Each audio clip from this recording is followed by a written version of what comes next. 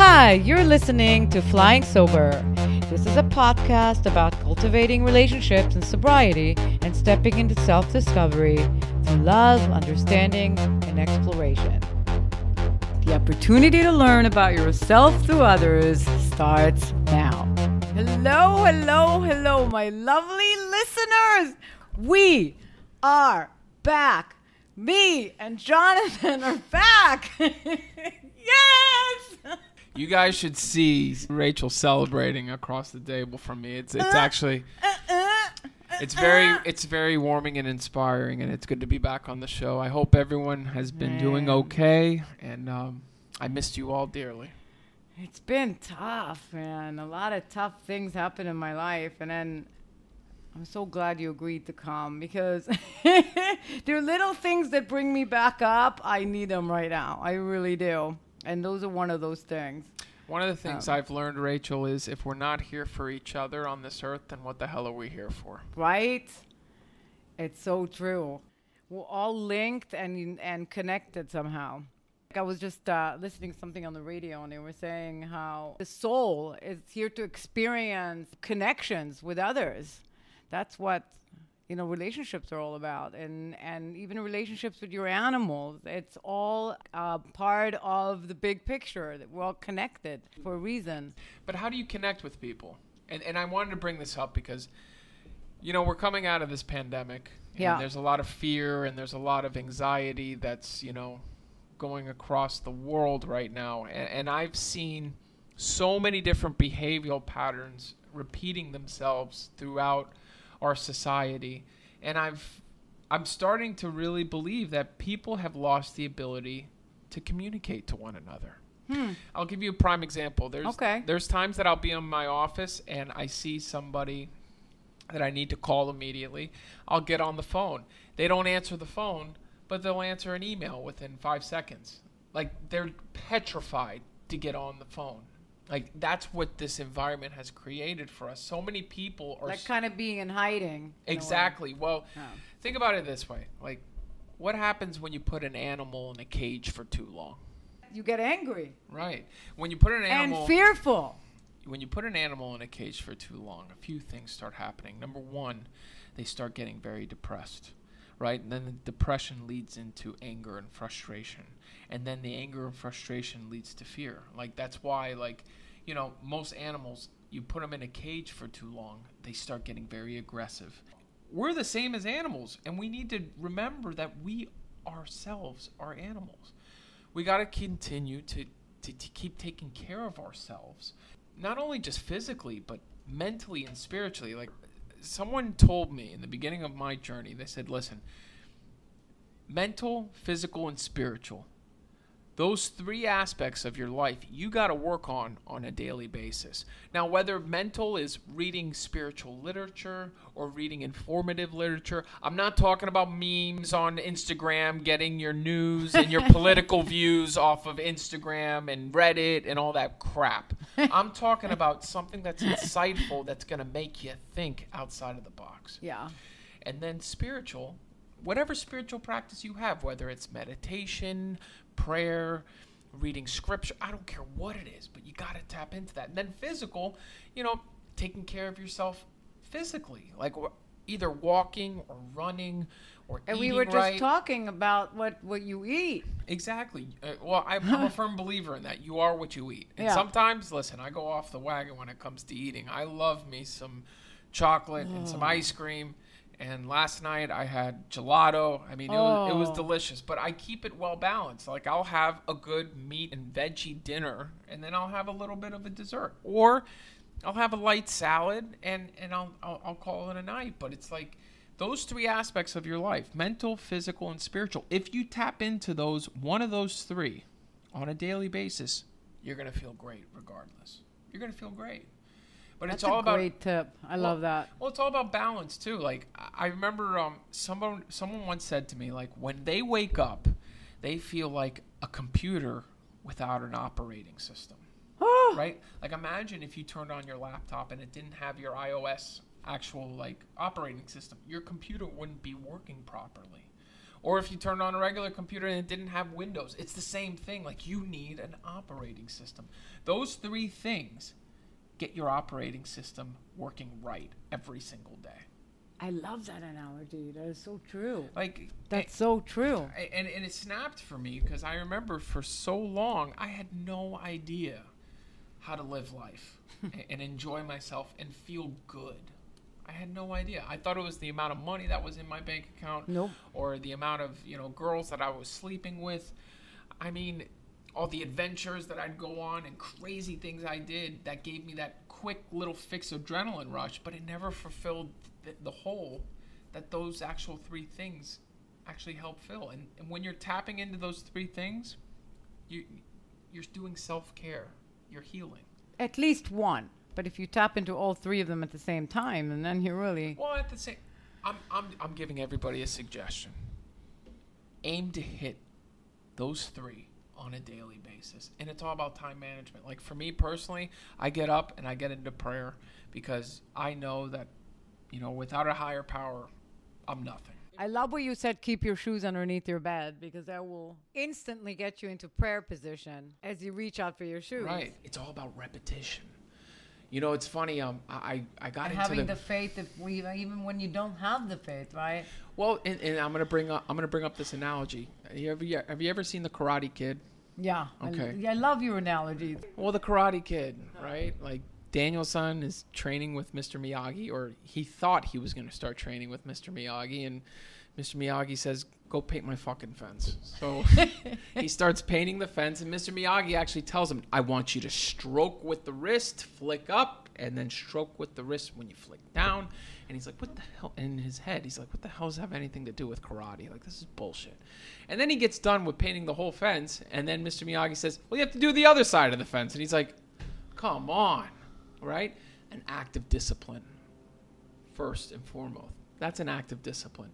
And then the next thing, Daniel-san gets done. He's like, all right, it's time to learn karate. He goes, no, I want you to wax my cars. And he teaches them how to wax on and wax off. He teaches them all these certain things. And he has 10 cars in the parking lot, right?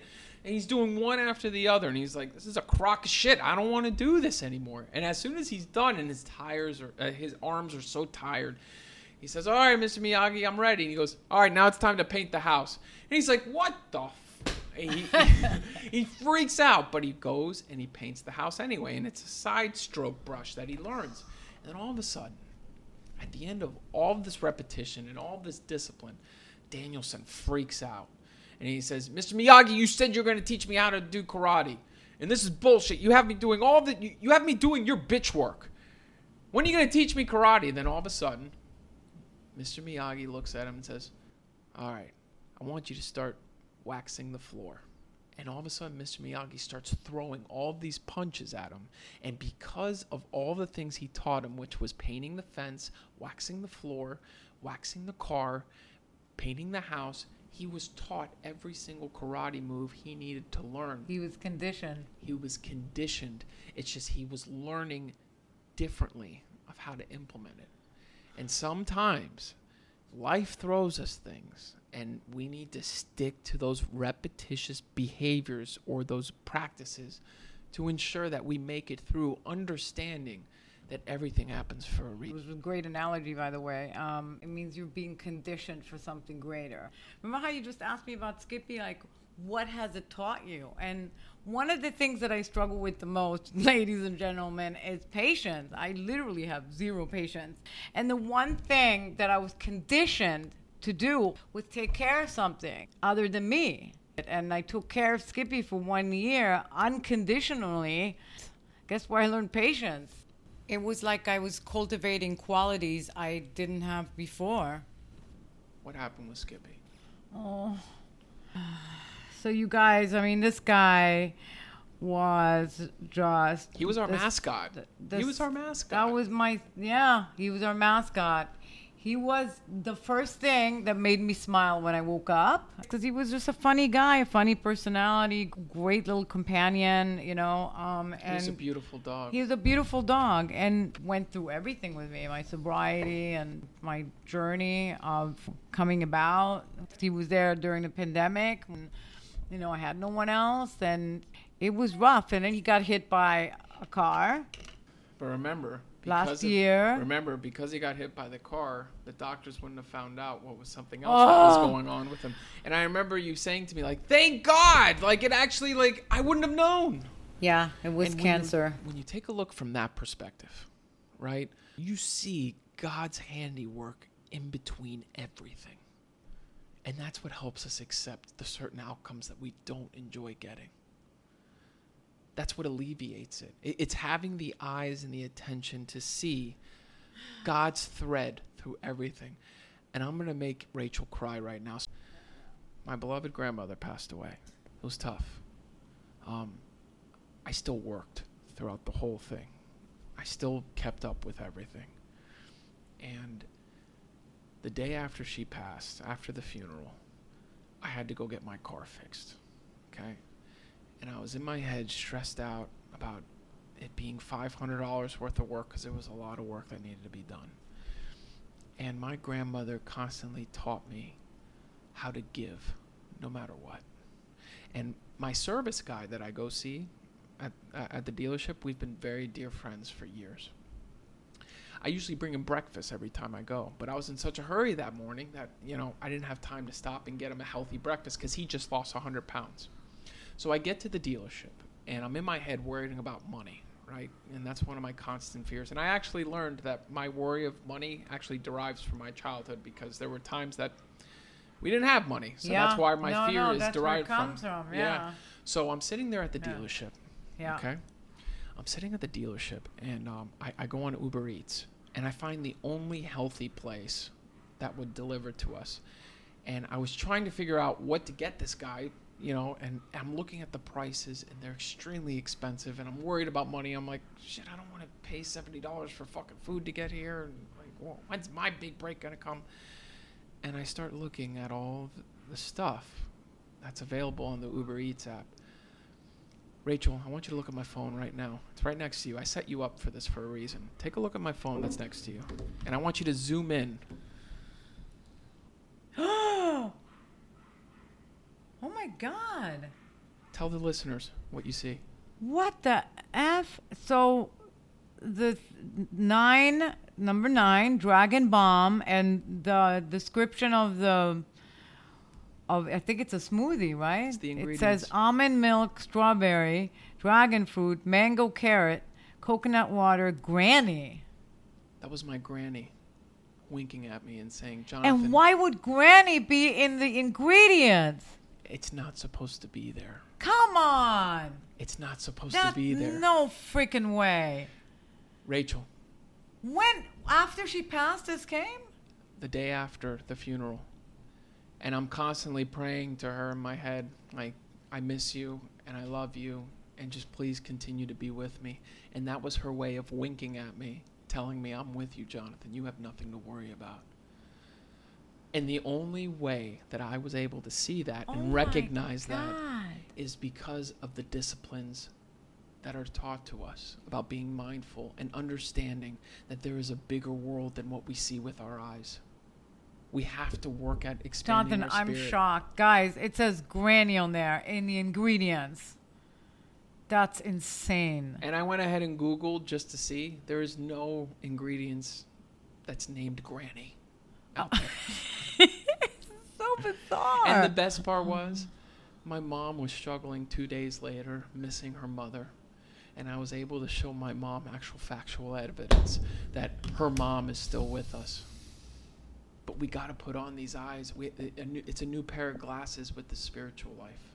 And unless we do, we will perish. We will fall into the fears and fall into the insecurities that lead us to believe that there is no higher power. Well, I got to tell you something, 'cause I'm coming out of it slowly. I am. So I know. I had something that just happened recently that gave me a sign that Skippy was okay. But anyway, you guys, I had to put him to sleep because he was just deteriorating, and he survived after the accident. He had survived the cancer. I think he had lots of happy moments, and he was still a great mascot, right? And then just recently, 3 weeks ago, I had to, and some of you guys are going to have to do that. It's just the toughest decision ever. ever, is to have to put your animal to sleep. And that's just family. I felt like my heart was ripped out. The next day I met a guy that was a rescuer, animal rescuer. And he asked me all these questions. Oh, you lost your pet? I'm like, yeah, I had to put him to sleep yesterday. And he said, well, how did you do it? And I said, well, I brought the vet to the house. Did you know that? Yeah. The vet came to the house. And I had a quiet moment with him. Before they put him out, initially put them to sleep. So he fell asleep in my arms. And so the guy from the rescue organization said to me, do you know what a beautiful farewell you were able to give this dog? Do you have any idea what that means? How he left with dignity and love and gave him that day. He said so many animals die without love, without care. And you've been able to give that to one dog. So remember how I told you I got a message from Skippy? So 2 days later, I come in the house and a song by Dido comes on and I hear, thanks for giving me the best day of my life. Oh. Know that song? Thank you. But that's beautiful. And the first phrase I hear, thank you for giving me the best day of my life. And then the following day I was walking with a friend and she lost her pet a month prior. I swear to God, in the clouds, I see a huge dog that looked exactly like Skippy with another dog following him around. Wow. And I looked at Julie and I said, do you see this? And she said, holy shit. Wow. Those clouds look like dogs. So I wasn't crazy. I wasn't seeing things. And I said, that looks like Molly and Skippy. And we started hugging. So there's some truth to what you're saying. There's like so much that we don't know. That has gotten me thinking a lot about death and where we're headed and where we're going. But what happens like when we lose all these loved ones and there's this empty space, you know? Well, what is that all about? I have a lot of questions lately. So, you remember on that podcast that I shared about the kid that I had helped in treatment and tried getting him into the program and connecting him with certain things, and then literally 2 years later, I hear him chairing a meeting. Oh, I remember you said that. Yeah. His name was Ruben. Yeah. So what's amazing is he came into my life right before my sponsor passed away, and that was one of the hardest things I ever had to go through in my life. Like, he actually became like more of a father figure to me, and he taught me everything I know. How do you deal with a loss like that? Well, it's then your grandmother, then your friend. Well, but how? And I'm going to tell you. So he knew that I loved Star Wars. Like, I believe in the Force. It's a breathing, loving energy that surrounds us, and it's either we use it for good or we use it for evil. That's my firm belief. Oh, I love that. And he knew that I love Star Wars, and he said, have you ever heard of the Jedi Credo? I'm like, what? I thought I knew everything about Star Wars. And he's like, you ever heard of the Jedi Credo? And I'm like, no. I never heard of that. No. And he brings up his phone, and it was right before my sponsor passed, and he says, this is it. There is no emotion. There is peace. There is no ignorance. There is knowledge. There is no passion. There is serenity. There is no chaos.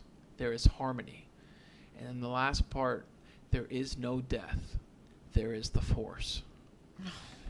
And what that taught me right before he passed away was these spirits, these people, they don't perish and never be around us again. They get absorbed and put into that force that's helping guiding our lives. But it's our choice whether to tap into it or not. It's our choice to ask for direction and for help. It's kind of like the same principle as step one, right? Like, nothing is going to lift this merciless obsession unless I ask that higher power to do it for me. It's the same principle. It's just we fall into self-pity. We fall into anger. Yeah. We fall into fear, and we forget that we have that ability to tap into that power for that same purpose. You know, the granny thing that I just showed you, I was praying to her all morning. And I pray to my grandfather, my grandmother, my sponsor, my best friend who passed away of cancer. I pray to these things every single morning. What do you say? I love you. I miss you. Please stay with me and guide me and direct me. Oh, I love that. And they do. They show up in so many different ways and forms that because I take those disciplines as seriously as I can, I see them. And that's that tap on the shoulder, like, you're not alone.